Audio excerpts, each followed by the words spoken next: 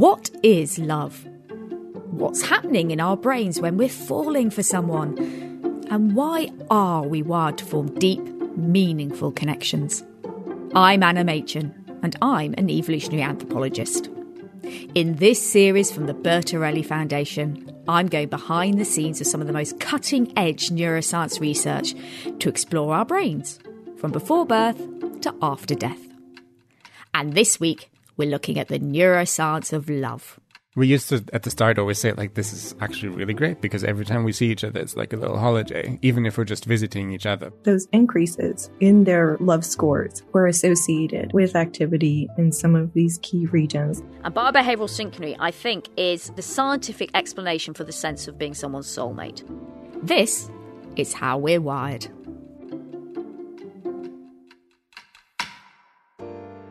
I love love. So much so that I've spent years studying it.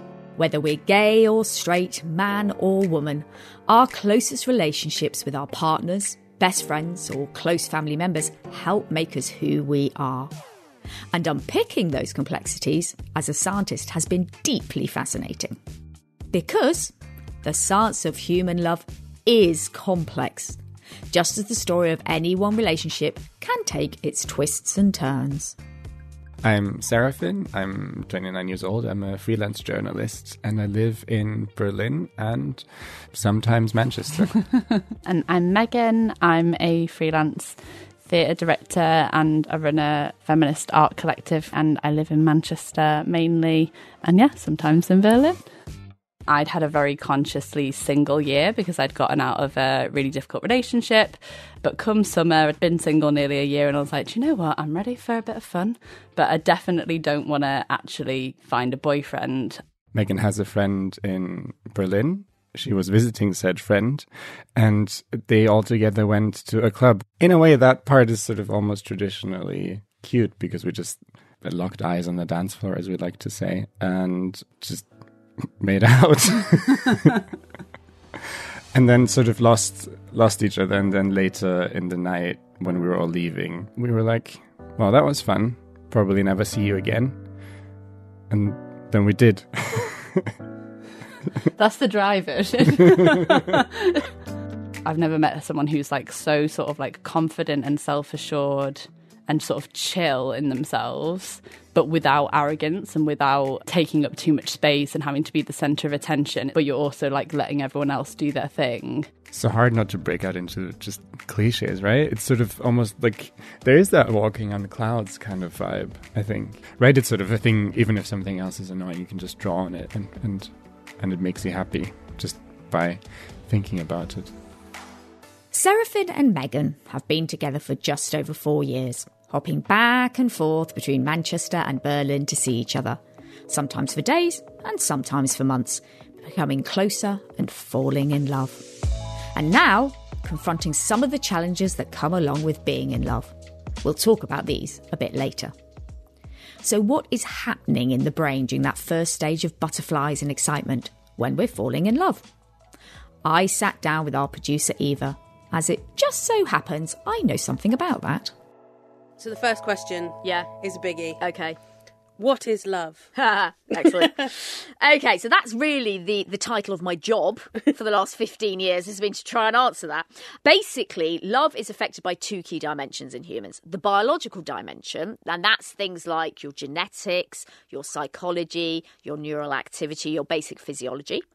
And a cultural dimension. And that's things like what you've been told about what love is in your society. If you're religious, what your religion says is acceptable, what is unacceptable, what your family think, what your friends think. All of those things also go into that definition of what love is for you. Let's start with those biological underpinnings then. What is happening in the brain of someone when they are falling in love, for example? Okay, it's amazing, the human brain, and it is the ultimate dating machine. So let's say you lock eyes across a crowded room with somebody and you get that feeling of hello.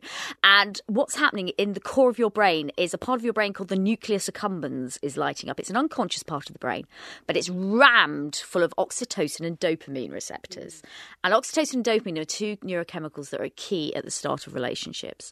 And they work really well in partnership. Oxytocin, it's known as the cuddle hormone, the love hormone, but actually what's important about it is in those very first nanoseconds of attraction, it lowers your inhibition to actually making social contact with someone.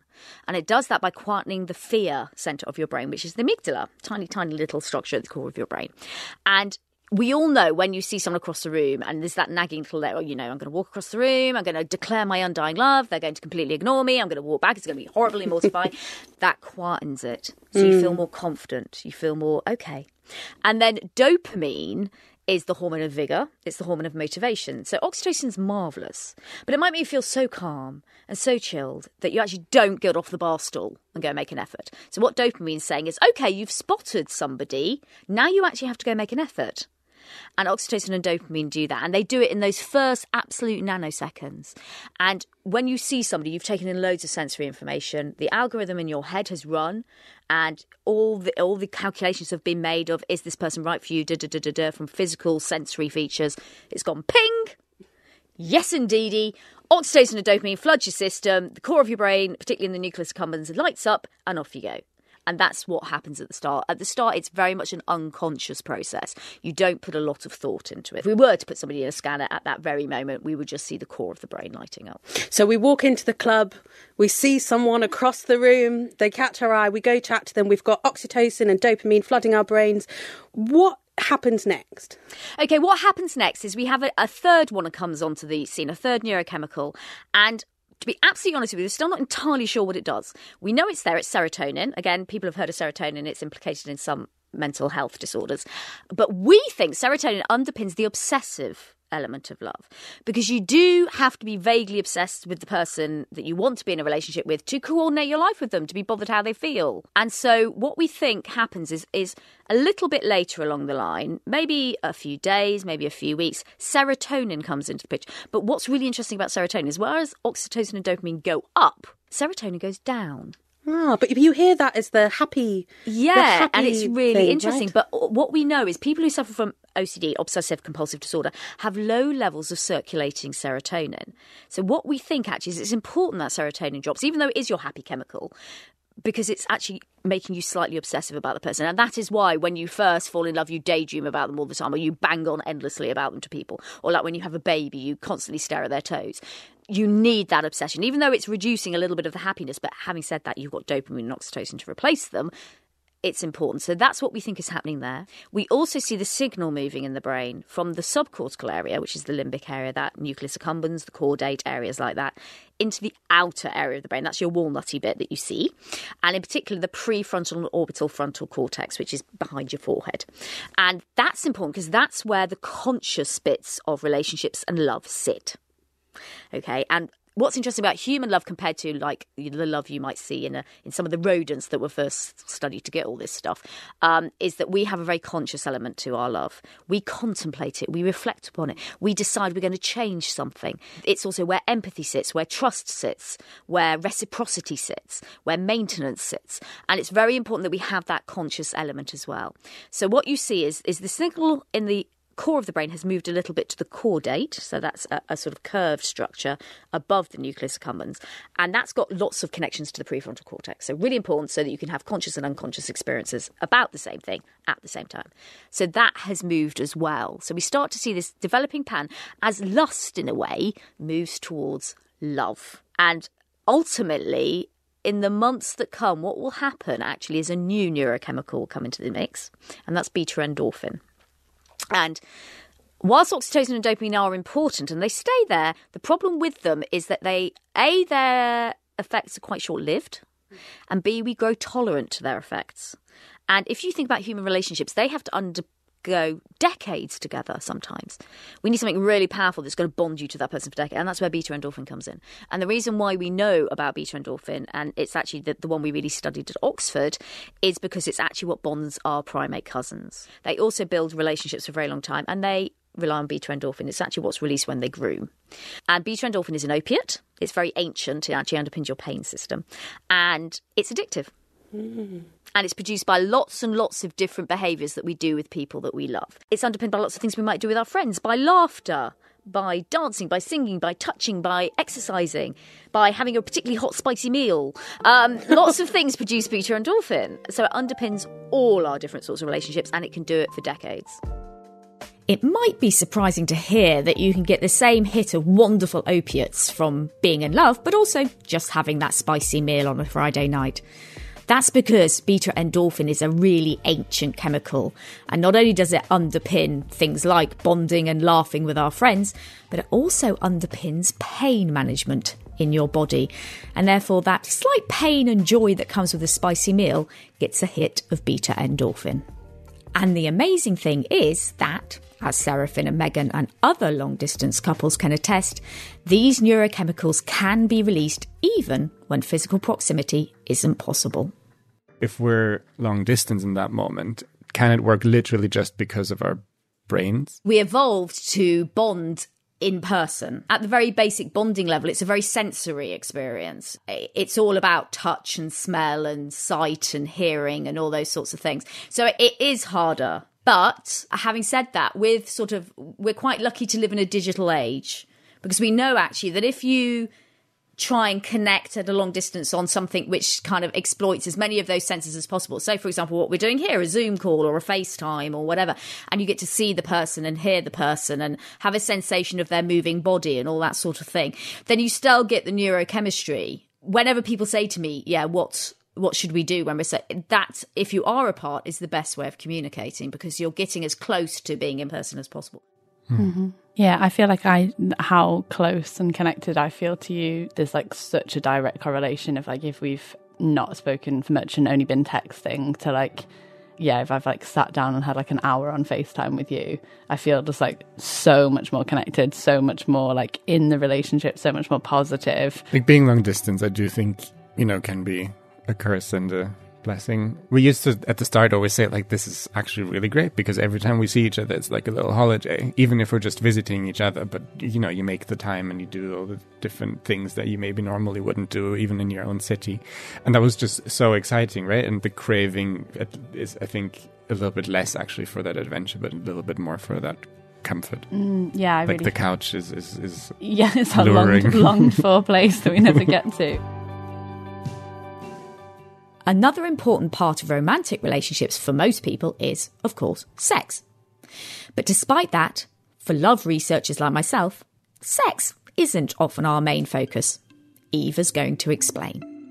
As the saying goes, every generation thinks that they invented sex, and every generation is wrong. Sexual reproduction first evolved in tiny single-celled organisms about 2 billion years ago. That's more than 1.3 billion years before the first animals with nerve cells that could even experience pleasure came about. But now, we know that the human brain is wired to enjoy sex. All the way from initial desire to orgasm, the brain regulates both ancient structures like the hypothalamus and the limbic system, and more evolutionarily recent structures like the prefrontal cortex to create pleasure. By the time you orgasm, scientists have suggested that more than 30 major brain systems are activated. And some of the same neurochemicals involved in love are also involved in sex. Dopamine and serotonin both play a role, and the bonding hormone oxytocin is released during sexual activity in both men and women. But ultimately, sex is a fleeting experience. It may help bond us to our partner in the short term, but deeper attachment, that we might call love, relies on different, more complex brain activation patterns that can last over very long periods of time. From the highly passionate to the platonic, the way we form attachments is to some degree a learned behaviour, and it doesn't happen overnight. Learning how we love is a process, and the neurochemicals involved in that process are important right from when we're really young. And I'm talking really young. So let's dig into oxytocin a little bit. The other place you hear about oxytocin is in mothers with their babies, because when you have a baby, you have a rush of oxytocin, so you hear. So can you tell me what is happening there, and why is the same thing involved in this sort of romantic falling in love, I really fancy you phase, as well as, oh, I've had a baby? Yeah. Okay, so oxytocin in mothers and children, obviously the first big hit of oxytocin you have as a mother-to-be, actually, is during childbirth. So oxytocin is the hormone that allows the contractions to begin. And so actually, it's actually just a side effect of oxytocin that it causes bonding. But it's a wonderful side effect that obviously evolution got hold of and went, oh, brilliant, particularly in animals where we need a lot of maternal care, so we see in mammals, because you've gone through all that childbirth. Luckily, a side effect of the uterine contractions and the oxytocin is that you also start to feel bonded to your baby, which if you're a parent and you know how knackered you are when you've given birth, you actually need that. It's really important. So you start to orientate towards the baby, you start to feel confident with the baby, you start to be in bond to the baby. Maternal love is the first love that evolved. And what we think probably happened is through evolutionary time, it's been co-opted into that area. And it's ultimately now seen in all close social relationships. So, you know, you will get a release with your friends, with your family. Even when you pet your dog, you will get a release in oxytocin.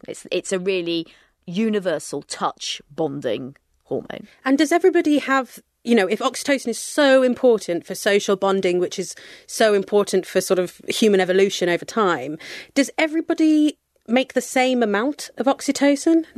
No, absolutely not. And it's one of the reasons why, again, we see differences in people's social behaviours, in their feelings of love, in their motivation, for example, to have relationships. So people with low circulating oxytocin tend to be much less interested in forming relationships. They tend to be less empathetic. So no, and that seems to be controlled by the classic nature-nurture debate. So there is some genetic underpinning to that. And particularly oxytocin receptor gene variation of that seems to affect amounts of oxytocin circulating in the body, but also your upbringing. So we know, for example, that children who are raised in very secure environments, they tend to have higher circulating oxytocin than children who aren't, for example. So it's this real mishmash that is what will give you your level of circulating oxytocin. So, and I think it's really important to understand that, and that's where a lot of these individual differences come from. So how big a role does the genetics play, from what we know, in determining what your oxytocin level is going to be? That's a really tricky one, because we started studying genetics at Oxford probably about 10 years ago. And we looked at the oxytocin receptor gene first, simply because it's what we call highly polymorphic. So it comes in lots and lots and lots of different versions. And because of that, it underpins apparently quite a lot of the variation.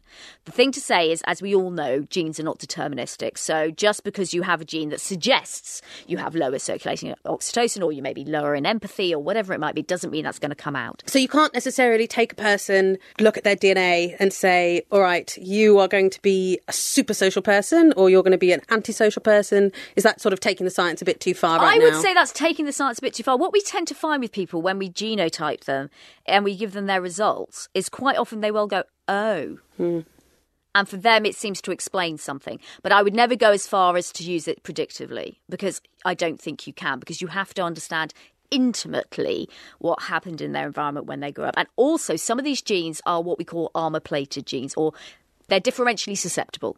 And what that means, if you carry this version of, for example, of the oxytocin gene, your environment has less of an impact on you. So your genes are actually more likely to express themselves.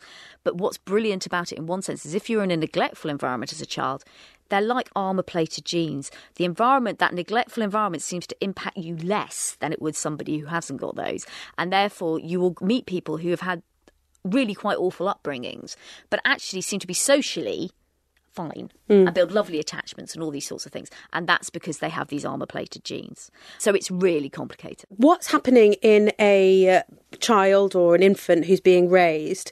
What's happening in their environment to affect how they're going to form attachments later? So if you're in a lovely, nurturing environment and you have a secure attachment, your parents are really keyed into your emotional, physical needs, then you've got a prefrontal cortex that's being bathed in the most amazingly gorgeous chemicals, oxytocin, dopamine, beta endorphin, and you build this lovely, dense grey and white matter in that area. Everything's beautifully connected. You have a lovely high circulating oxytocin. You're good to go. Your amygdala is nice and calm. Great. If the alternative happens and you're brought up in a neglectful environment, it might be that you just simply do not get levels of care. Nobody ever meets your emotional needs. You might be physically or sexually abused. Unfortunately, what tends to happen is neuronal death.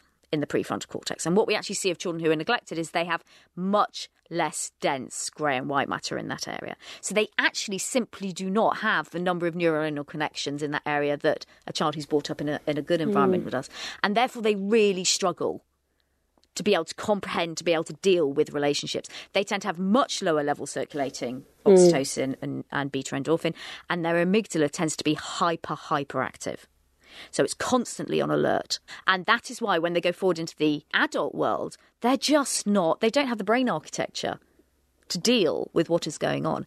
And that is why those first 2 years are so absolutely critical. And I think it's something which those of us who work in that area are trying to push now in terms of child raising, because we are very obsessed with children at school. But actually, those first 2 years are the years where that really supportive, empathetic, nurturing interaction is critical for that child, because you give them that foundation and then that is what everything else is built upon. There are other important factors that shape how you love too. One of the most important factors is the culture in which you were raised. Studies from around the world have shown the answer to the question, what is love, varies hugely between different ethnicities. For example, in some areas of Brazil, when we define love, it's all about sacrifice and giving of yourself completely to the other person. However, when we look at people in the West, it tends to be all about individual achievement and finding someone who allows you to be yourself. Our cultures, informed by our religion, our politics, our history, really tell us a lot about what we think love is. And importantly, the relationships you both had with your caregivers and witness being modelled for you can play a role. I'm an only child, and my mum raised me by herself. So I'm definitely conscious of the fact that I never really had a relationship that was sort of modelled in front of me, especially in forming years. My mum had boyfriends, and like some of them like for a few years, and some of them I had relationships with, but it was never a sort of co-parenting situation. She was quite conscious to my not mum do was that, always sure to sort of make a separation between us, and she was also always sure to make a distinction and say my son comes first. So I feel like I have I think I have what I learned from my mum is a very healthy relationship with myself. I genuinely don't really know what it looks like, I think. Like what my idea of a healthy relationship is. Yeah, no, my parents they've been together since they were like 17 and married since they were 21, but it's just like they've never worked out how to be together. They're still married. There used to be the annual we're getting divorced thing for around 10-15 years. That's stopped now, but they still have like explosive fights and week-long standoffs, and a lot of that was like shared with me from a very young age. Like that really happened since I was like tiny. Like I think I got from them that it's like you stay and I think I did get the thing of like find someone to hold on to. And yeah, but you're independent, but I'll always be here. I think that's maybe the important part that makes the relationship, right? Yeah, definitely. One of the ways psychologists have tried to quantify the different approaches to love relationships is called attachment theory. The idea is that we can look at how we handle relationships in 2 dimensions: how anxious we are in our relationships and how we deal with proximity and intimacy. The theory puts you in different categories depending on how you answer a questionnaire about your relationship, which we asked Serafin and Megan to fill out for us.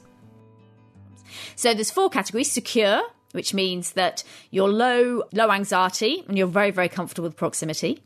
There is preoccupied, which means you're high in anxiety, but you are comfortable and actually probably positively crave proximity to make yourself feel better. There's dismissing avoidant people who don't want proximity and actively react against it, but also have very low anxiety. They're not actually particularly relationship focused at all. And then we have fearful avoidant people who are both anxious and rejecting proximity so they don't get hurt. So, Serafin, you are secure, which is probably not surprising. No. Listening to how you were brought up and how you feel. So yes, you are very comfortable. You don't spend a lot of time feeling anxious that Megan's going to leave you. And also you're very comfortable with physical and emotional intimacy. It's not a problem. But you don't cling. You don't need that person there all the time to make you feel secure. Megan, you are preoccupied. And what that means is you're very high in anxiety about the relationship. And you did score, it's out of 7, 4.55, which is pretty high. So you do carry a lot of anxiety about the relationship and about its stability and about Seraphine abandoning you. But you are comfortable with proximity. So you don't try and avoid intimacy. So do either of those come as any sort of surprise to either of you? No. I think listening to what you said about your parents, it's not surprising that you are preoccupied, if that's the example and that was the environment to which you were raised, because you are in a situation where it sounds like there was a lot of flux, the annual, saying about divorce and things like that, that's going to leave someone feeling pretty unstable and pretty insecure about how things go. Mm-hmm. And I think it's interesting what you said is I think that it's not just your childhood relationships, it's also all your close relationships, because I think there's definitely been patterns with my previous relationships that obviously make massive impact. You're extremely trustworthy and dependable, and I consciously don't think you're gonna just suddenly leave me, but I have nightmares all the time and stuff like that, and if a little thing happens that rocks it, I will emotionally respond as if it's a much bigger thing. Yeah, and attachment is very, very influenced by, I'm afraid, everything else you've experienced, and it is an instinctual thing. It's a real sort of fight, flight, freeze type mentality, attachment, and that's why it can be so influential upon people's relationships. But the news is that as a preoccupied person, if you're with someone who's very secure, over time actually you have a very high likelihood of becoming secure yourself. You're welcome. Oh, you become anxious. And actually, I had to go through that process myself. When I met my husband 26 years ago, I was preoccupied. I was really quite highly anxious, very worried he was going to abandon me. It caused quite a few issues, actually, in our relationship. And then he is secure.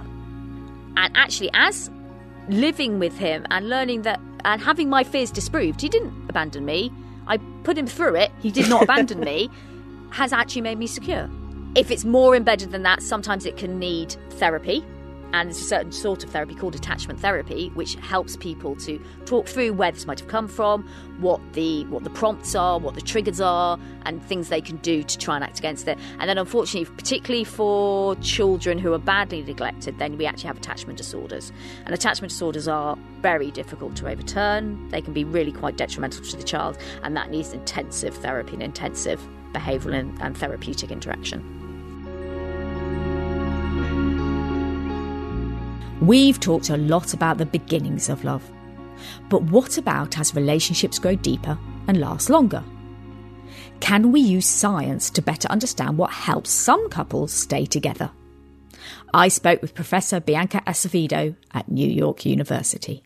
We investigated the changes in neural activity in response to the partner newlyweds who were recently married and then 1 year after the wedding. And one thing that we found is that for some of them, their romantic love increased over the first year of marriage, and that those increases in their love scores were associated with activity in some of these key regions like the ventral tegmental area, the nucleus accumbens and the caudate, and the periaqueductal gray. And specifically in association, we examined 2 genes. We examined an oxytocin gene and a vasopressin gene.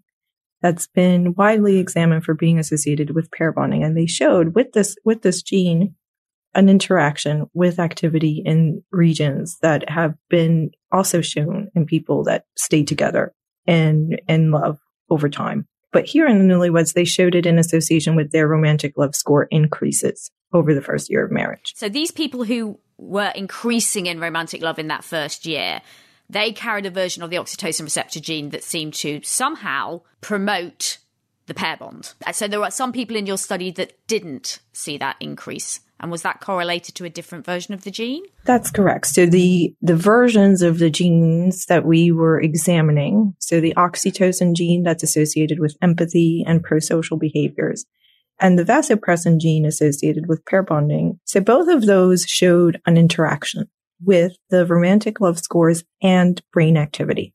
If they're there, your brain lights up. If they're not there, you're still craving to be with them. there is some evidence that there are a few things that are associated with people maintaining these strong feelings of love, even if they're married. And one of the things that I thought was very encouraging was that people's positive thoughts about their partners was associated with the strength of the love for people married 5 or 10 years or more. And we found that in the US and New York specifically, that those individuals who were reporting that they were still intensely in love with their long-term marriage partner also reported these other things, like thinking positively about them, doing exciting things with them. The other thing that we've examined is sex satisfaction. So whatever that is to them. And so we see that the individuals who are married and report higher sex satisfaction also show stronger activity in these areas that are important for pair bonding, reward, and also in association with some of these important genes. But what about when love doesn't last? It can take time for the brain and body to catch up after heartbreak. They brought individuals into the Brain Imaging Center who reported that they had recently been rejected by somebody that they were still in love with. So they're still pining for this person and they're having a hard time letting go. So when they see images of these individuals, they still show some activity in regions that we see in people who are in love and in a relationship. So they're still craving for them. They're showing that important pattern in the accumbens that we also see in people who are having complicated grief. So they've lost somebody they love and they haven't resolved it. And that's different from normal grief. But what was interesting was that they also showed the longer the time since the breakup, they started to show weaker activity in regions that are also important for attachment, suggesting that hopefully it will get resolved for them. But for some people, it's a clinical diagnosis. There's even broken heart syndrome, officially called Takotsubo cardiomyopathy, which stems from sudden acute stress like a bad breakup that can weaken the heart muscle, which can feel like you're having a heart attack. And part of the reason the end of a relationship is so painful is because of the beta endorphin we talked about earlier, which increases when you are in love. The way beta endorphin works is just like, I'm afraid, heroin works. Any opiate works. So when you're with the person, you get a hit of beta endorphin, which is an opiate. It makes you feel euphoric. It makes you feel warm. It makes you feel calm. It makes you feel really, really empathetic, really tied into that person. When you go away, that source of opiates has disappeared, and therefore you are drawn by this need to satiate your now addiction back to the person. It's a really simple mechanism, and that's what underpins human love. And that is why when you're away from someone, it can feel really quite physically painful as well, because your body is in a neurochemical and psychological withdrawal. The other thing that's happening, which I feel is fundamentally one of the definitions of love, is when you are really in that bonded attachment stage, then you get this thing called biobehavioral synchrony. And biobehavioral synchrony, I think, is the scientific explanation for the sense of being someone's soulmate. Because what happens when you're with someone you're closely bonded to, everyone knows this, you all match their body language, yeah? We just do it naturally, and we match their vocal tics and all that kind of thing. But if we look inside the body, what happens then is that various physiological measures come into synchrony as well. So your body temperature, your heart rate, your blood pressure will also come into synchrony, simply by interacting with that person. If we looked in the brain, we would also see synchrony and neural activation. And you can even do this the other way around. You can say, you can put two people in a scanner, and just by the degree of similarity of their neural activation, you can tell how closely bonded they are. Wow. Now that is solid science, I'd have to say. And for Seraphin and Megan, they're both very committed to keeping their love going. In some ways, we kind of want to, have our cake and eat it too, because we really enjoy being embedded in these two places and like having so many different friends and like getting to experience your own city anew and a different city anew every few months is just amazing. But at the same time, like long term, we are realizing that if we leave it too long, we take a dip, and that takes a lot of work to get back out of it, and it's frustrating over a few years. So we're trying now to find ways that are sustainable to stay with each other for longer. And to be a little bit, like something we've talked about quite a bit, is like being a little bit braver, because I think it really took a hit this year with being apart for so much of the year. We were together for really short periods, and then we had sort of 8 weeks together at the end of summer, and it was like, oh yes, this is what it's all about. And that's such a affirmative thing. Like the more time we spend together, like the better it is. So we just want to kind of like keep on remembering that and foregrounding that. But yeah, it is sort of scary as well. Humans are creatures of knowledge. We like to know exactly where everything is going. And it's fair to say we do know more about love than we ever have before. But there is no formula for love. And that means, everyone, you have to be brave. You have to step into that unknown and take the journey that is so wonderful and sometimes so scary, that means falling in love. And that love doesn't have to be romantic. The benefits of love to our mental and physical health come from any source of love, platonic, romantic, with your pets, with a god. You just have to find some love in your life. Thank you so much to Serafin, Megan and Bianca Acevedo for speaking to me for this episode. If you want to know more about the science of love, you can check out my book, Why We Love, where I explore these concepts in more detail. We're back in a few weeks to explore the neuroscience of touch, from prosthetics that can really feel to the importance of touch in bonding. In the meantime, join us in 2 weeks for another one of our focus episodes, where Eva's looking at our love for animals and their love for us. I'm Anna Machin, and this is How We're Wired. How We're Wired is a Fresh Air production for the Bertarelli Foundation. It's produced by Eva Higginbotham and executive produced by Neil Cowling and Michaela Hallam. Subscribe or follow now for free so you never miss an episode.